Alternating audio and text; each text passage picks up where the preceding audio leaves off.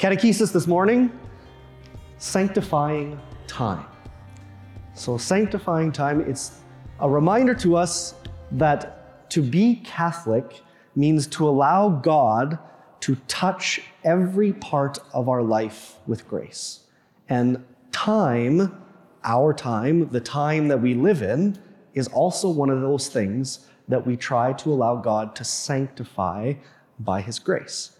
And so in the life of the church, in our lives as Catholics, there are different ways that we mark and sanctify time in different courses of time. So, skill testing question. What is the first day of the church year? Not Christ the King, that's the last week of the church year. So what comes right after Christ the King? First Sunday of Advent. The first Sunday of Advent marks the beginning of our church year, moving towards the celebration of Christmas. And then we have seasons within the church, just like we have seasons around us, right? We start with the season of Advent, then go into the season of Christmas. Then we have a little bit of ordinary time, and then we get right into the season of Lent, into Easter, and then where we are now until we get back to Advent of ordinary time. And so those seasons mark the time of the year for us in the way that we pray, in the readings that we hear at Mass. All of that time is marked differently. And then how do we mark and sanctify time on a weekly basis? You're here, right? This is the way that we sanctify our week, is by attending Mass on the first day of the week to sanctify the beginning of our week for what is to come. And then how do you sanctify your daily life? Prayer, right? It's the reason from the time that you were little that you were encouraged to pray in the morning and before bed, because you're bookending your day with grace, opening your mind and your heart to that grace of God to sanctify your time.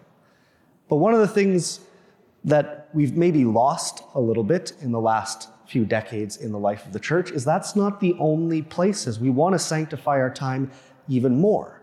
But what we've done in the last few decades, while I've been alive, is that a lot of the days of celebration that used to fall during the week, we've pushed them over to Sunday to make it more convenient. And today's feast is an example of that, the Feast of Corpus Christi. Traditionally, the Feast of Corpus Christi was on Thursday. What are we celebrating on the Feast of Corpus Christi? The body, blood, soul, and divinity of Christ.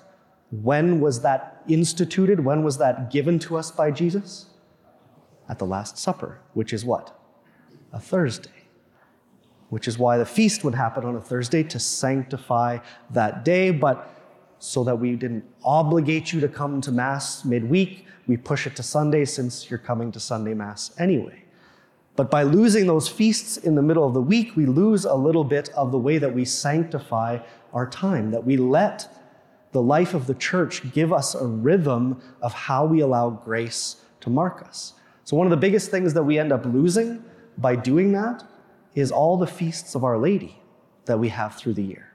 So there's only one feast of Our Lady that is an obligation. Anybody know what day that is? January 1st. January 1st and the Feast of Mary, Mother of God, is the only feast of Our Lady now in Canada that's an obligation. But there's basically a major feast of Mary every month of the year to sanctify that time. So just think about the way that you allow the life of the church, the rhythm of our prayer to sanctify your time, whether that's on a daily basis, weekly basis, monthly, yearly. How do you allow God to sanctify your time?